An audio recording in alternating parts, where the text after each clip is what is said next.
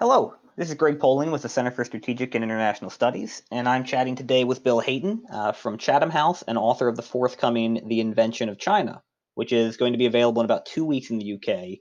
And unfortunately, those of us across the pond are going to have to wait until next month, but I encourage everybody to pick it up as quickly as possible because there is nobody better on the South China Sea than Bill. Bill, thanks for chatting with me today. Very sweet of you, Greg. You're the other person whose books we must read on the South China Sea when yours is published. If I can ever wrap it up, maybe next spring. We'll have to see what the world looks like by then. Let's talk South China Sea. So we've had an interesting few months in which there's been this diplomatic back and forth. U.S. Secretary of State Mike Pompeo has strengthened U.S. rhetoric on the issue. We've also had surprising, I think, interventions by the UK, the French, the Germans, raising European interest again in the dispute. So why is it that Europe cares, and particularly why all of a sudden does it seem like Europe cares more? I think it's a fear about what China's rise means for the world. And Europeans like international law, they like rules, and they see China as a sort of potentially a rogue actor wandering around not observing the rules. And they think that once that starts to happen, it will start to break down everywhere. We can see already in the Eastern Mediterranean, Turkey drawing lines in the sea in the same way that China has done for quite a long time. So I think it's a sense that they want to kind of shore up the international system before and kind of see that whether China is willing to behave. And it's that more than a sort of a strategic or resource question, which I think is probably slightly different from the US perspective. I think you're probably right. I mean, certainly there's a strategic aspect to U.S.-China competition that maybe isn't as clear for the UK or for France or for Germany. The U.S. certainly does care about rules and norms, maybe not universally across Mm-hmm. parties.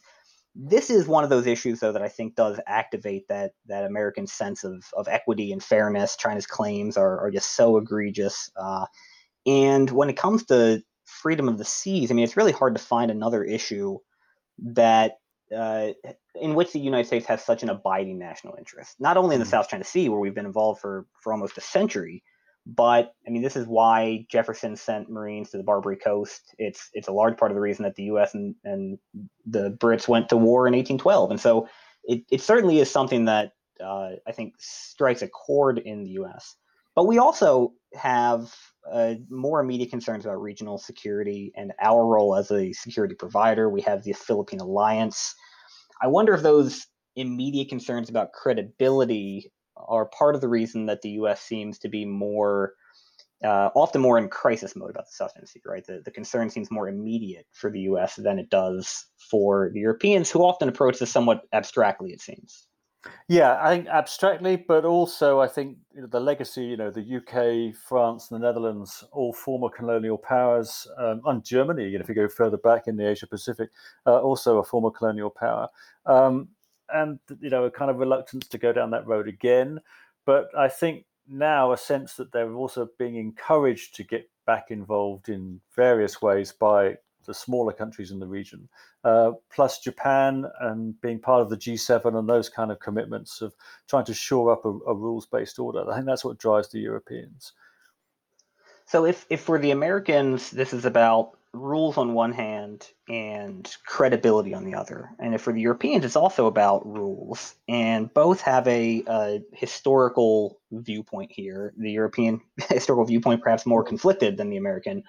What is it that makes China's viewpoint different, right? Why is it that when we talk about rules and norms, that seems to fall on deaf ears in Beijing? I think for China, I mean, there is a strategic element to this. There's a resource element, the fish and the oil in the South China Sea.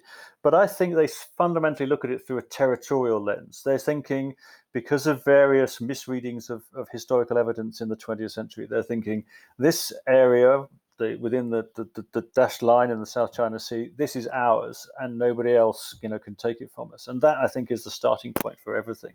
And in the book, I try to, the final chapter, I try to show how that story developed through the first 50 years of the 20th century. And the fact that that Chinese viewpoint largely robs Southeast Asia of its agency, that doesn't seem to be a problem for China. One of the things I often struggle with is why is it that Chinese interlocutors seem so incapable of recognizing that other Asians do not share their worldview? I think, and this is something I also look at in the book, is there was this deliberate inculcation of anxiety about China's territory in the early 20th century. Not necessarily for bad reasons. I mean, China was fighting a war with Japan at one point, and it had concerns about France. So it's there, but it hasn't moved on. These territorial questions are still a useful force for Chinese leaders. And it doesn't really matter what the Filipinos or the Malaysians or the Vietnamese have to say in their own history books. Sadly not. Thanks a lot, Greg. Thanks, Bill. Let's wrap it there. It's great talking to you.